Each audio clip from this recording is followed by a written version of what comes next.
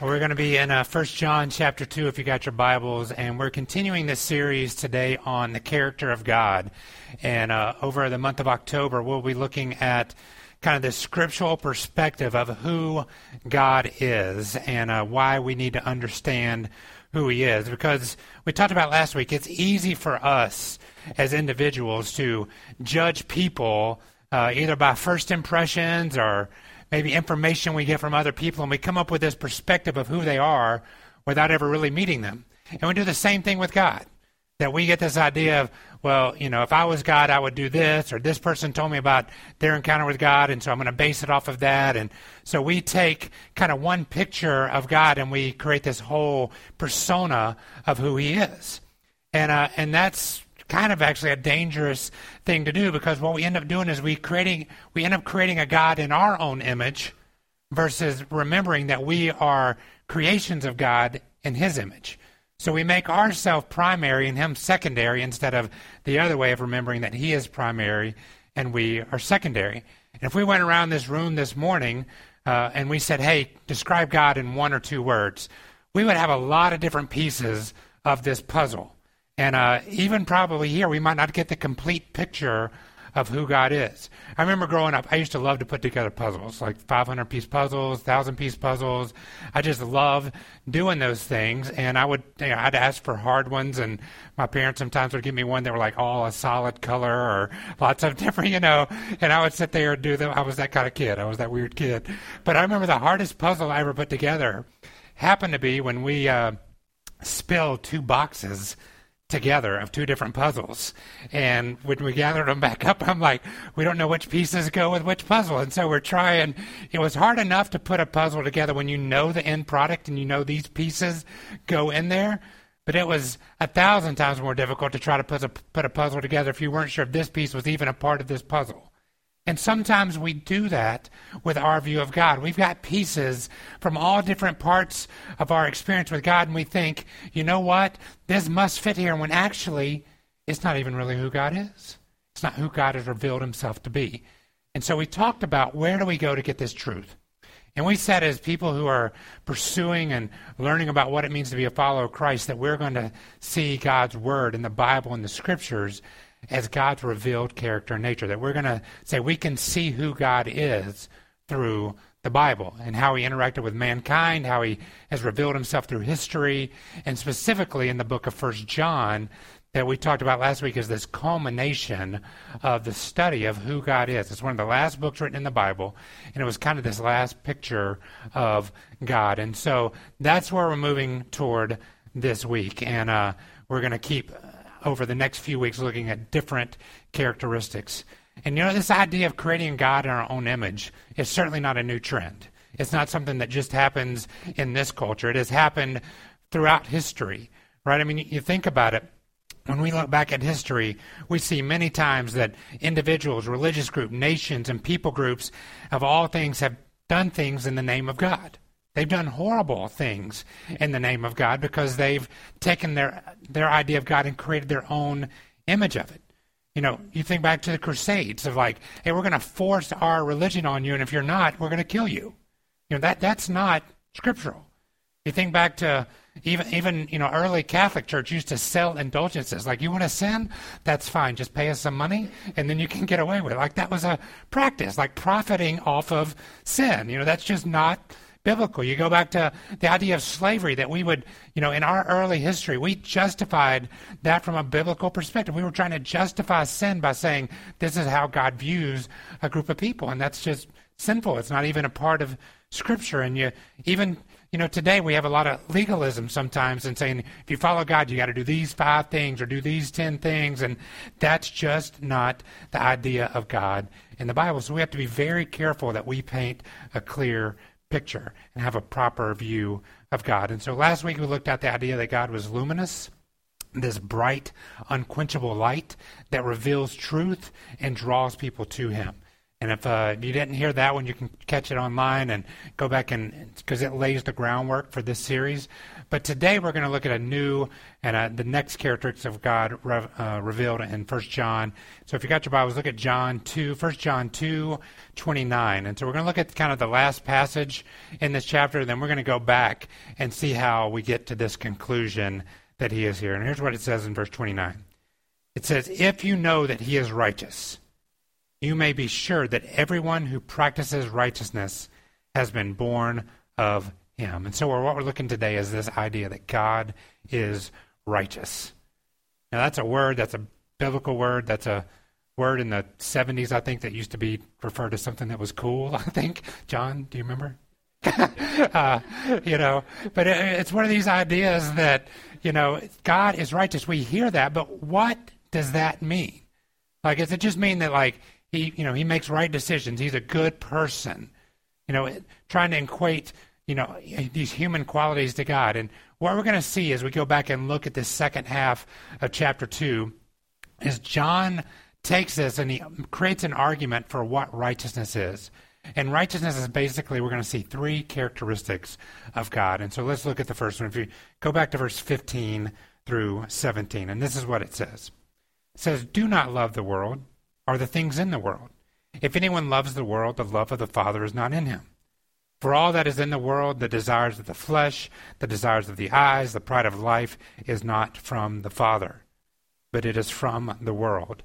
And the world is passing away along with its desires, but whoever does the will of the Father abides forever." And so what we see here at the very beginning is this idea that contrasting the world versus God. And it's this idea, you've got to put your hope in one of these two places. And if you put your hope in God, you understand this thing about him.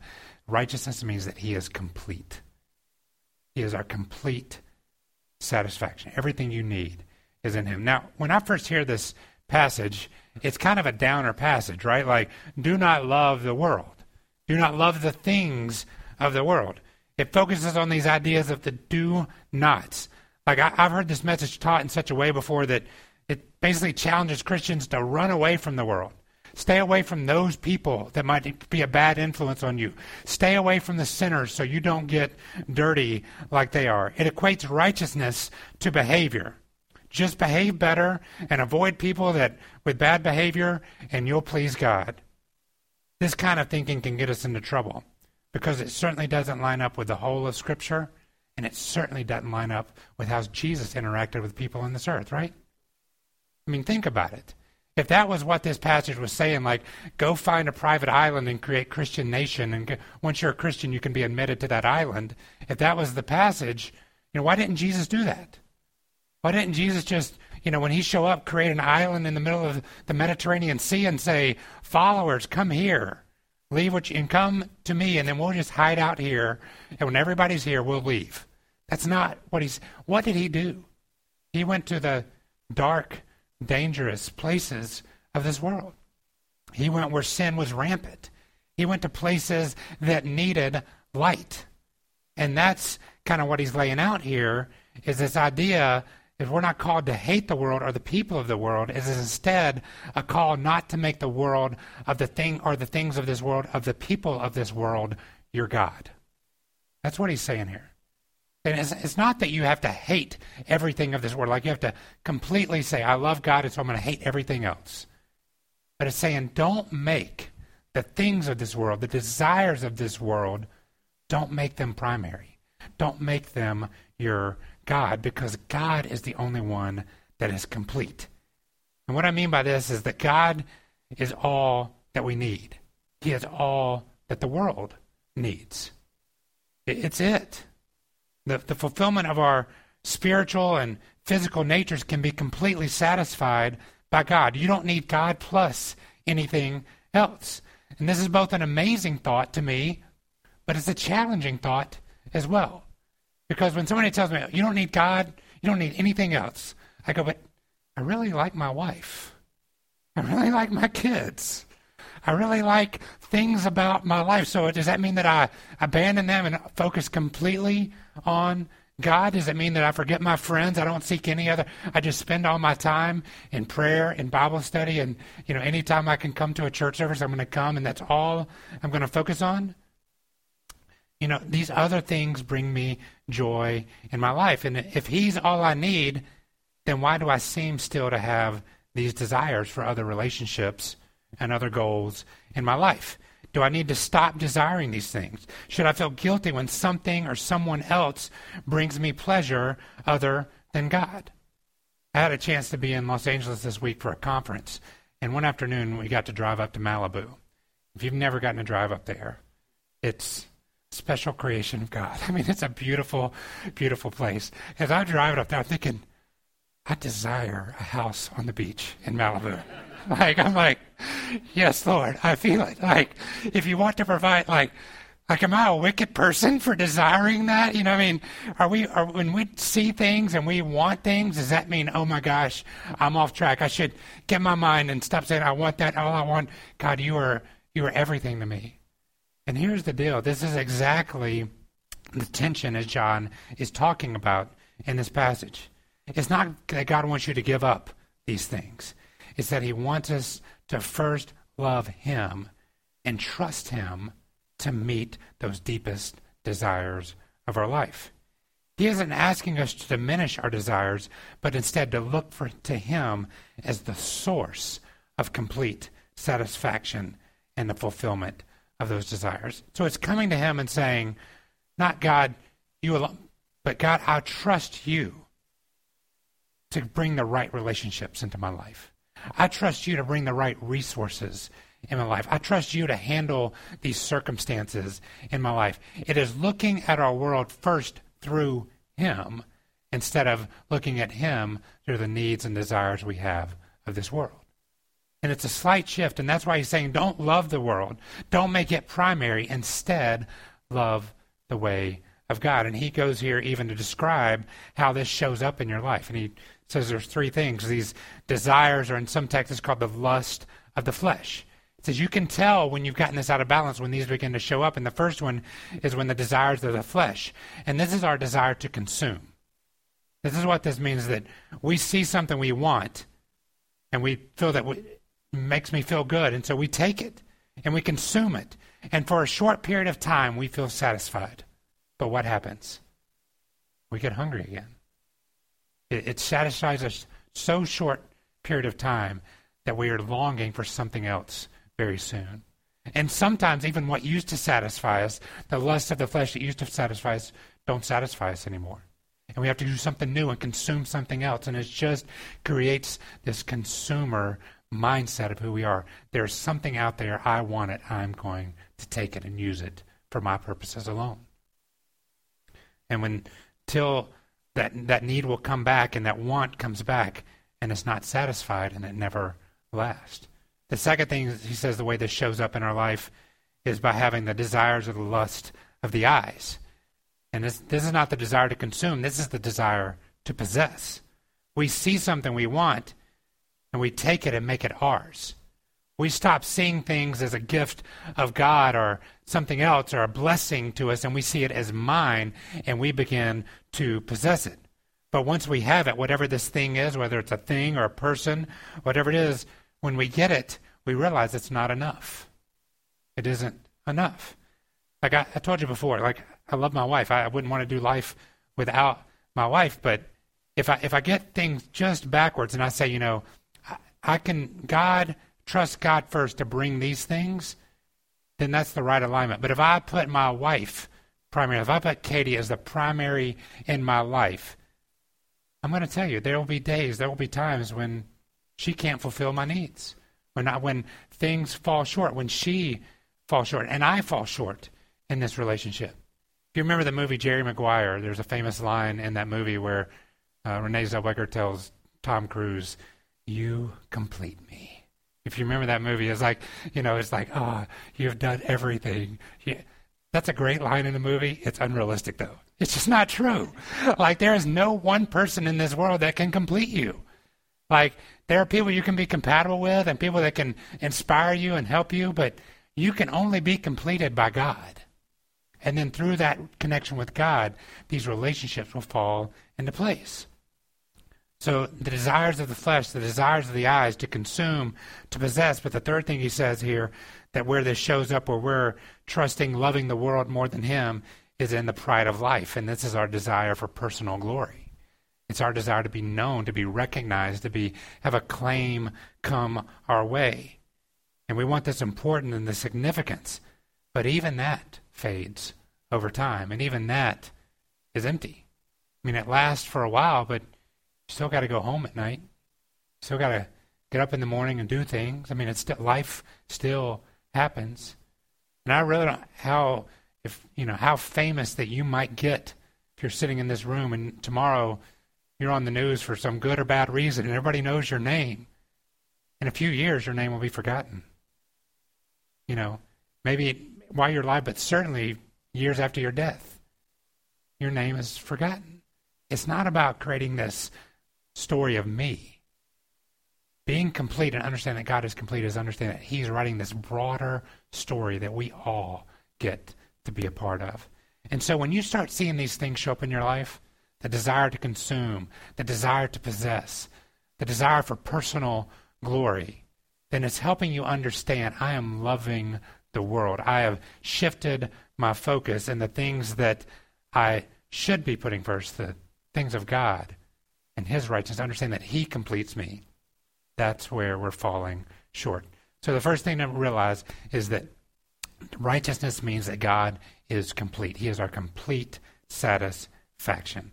Let God quench your thirst. Let God feed your hunger. Second thing we're going to look at is in verse 21 and 20 through 23 here, and it says this. It says, I write to you not because, and this is to me an interesting point here, not because you do not know the truth, but because you know it, and because no lie is of the truth. Who is the liar but he who denies that Jesus is the Christ?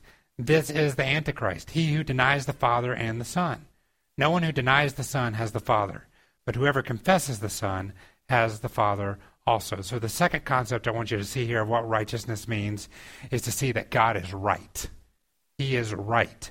Now here's what I mean by that is that he is the source of truth, and that source has been revealed to us. It's not hidden from us. Look at what John says here. He isn't writing to reveal some new truth to you. He's telling us that we already know it, that God has shown it to us. It's this idea that God's truth doesn't have to be discovered. It's not hidden in some cave somewhere. It's not some magic formula that we got to come figure out, and all of a sudden we get this special knowledge from God. He's given it to us. You have access to the full truth and knowledge of God as we abide in him, as we connect with him. It's not got to be discovered. It just has to be put into practice.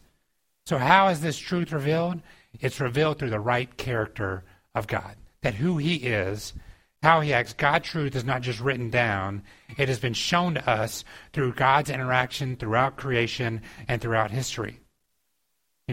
How God reveals his character becomes the standard by which we judge our own motives and our own actions. Here's what we do. No, that sounds like a good thing. Like, yeah, God's standard, I'll compare myself to God. But here's what we do. We usually don't go that direction. Instead of using God's right character as our measuring stick, we find our own way to measure our character. We find a scale that fits us better. We find I can't measure up to this, so I'm going to find something I can measure up to, and I'm going to feel a lot better about that. It reminded me, I loved to play basketball when I was growing up. I wasn't quite this tall in high school, but I still enjoyed basketball. But playing on a regular court with guys that were taller than me and much better than me, it wasn't that much fun. Like, I would go up and, shoot a shot and it, be shot down the court the other way. I mean, some guy just block it and, it was not fun. I wasn't that good.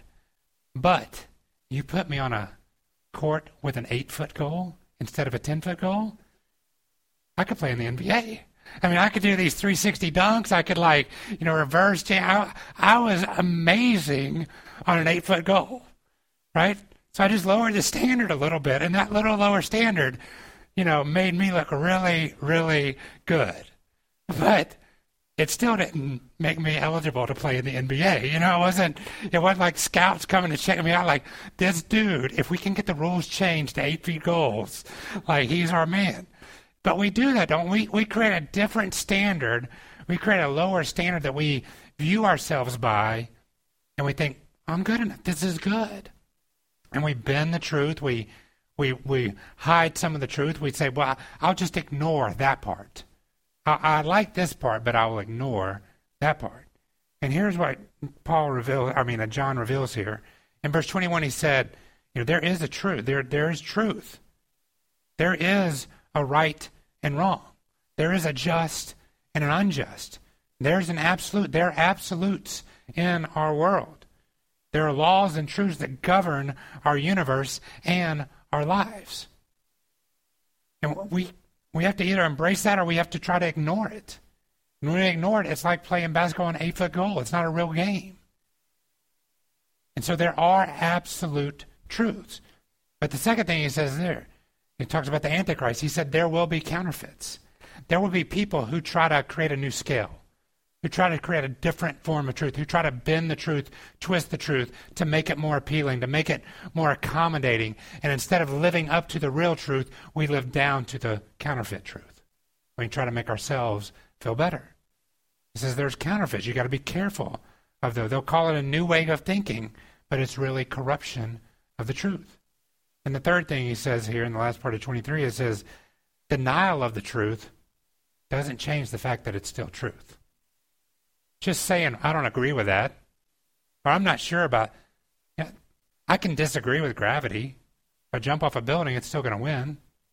I can, on the way down, I can even be saying, this is not it. I want to stop before I get there. It's not going to happen though, right? I can disagree with it all I want. The truth is still truth. And we do that. Don't we do that all the time with God?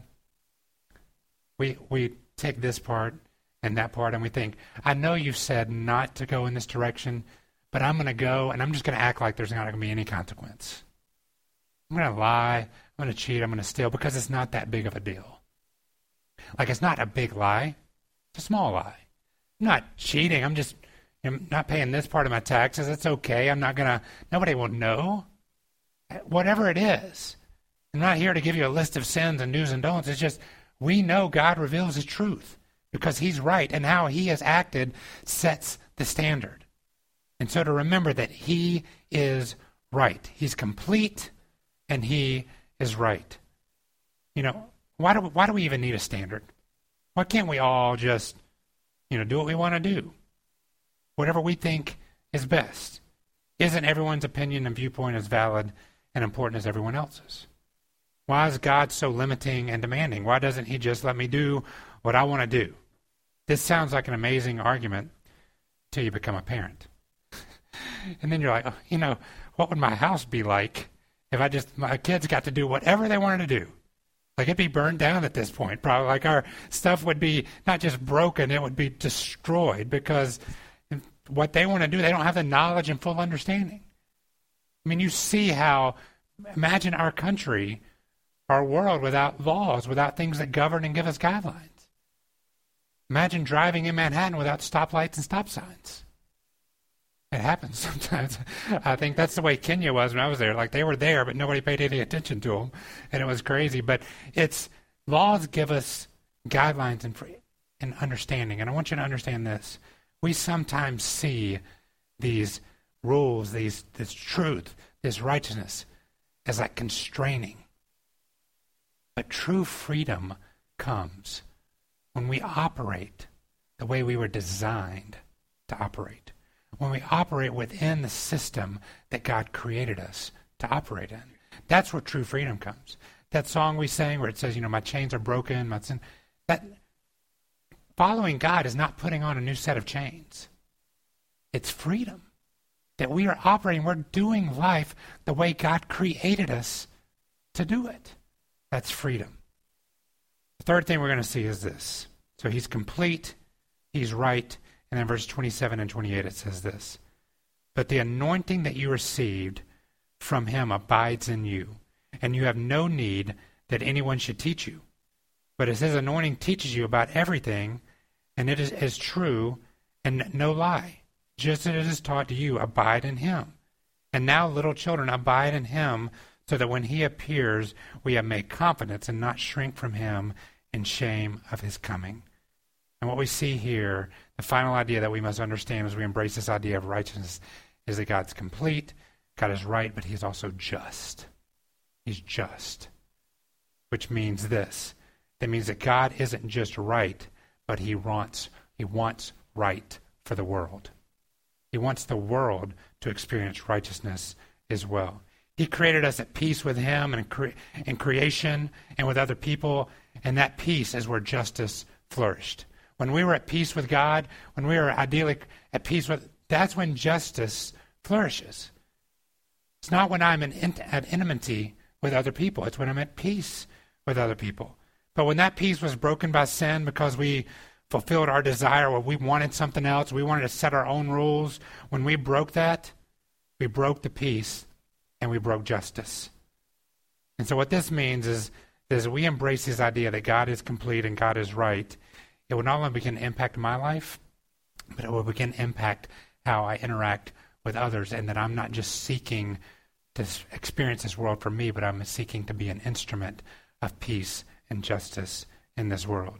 It will give us a desire for peace, to create a new lens by which our perspective, we see the world.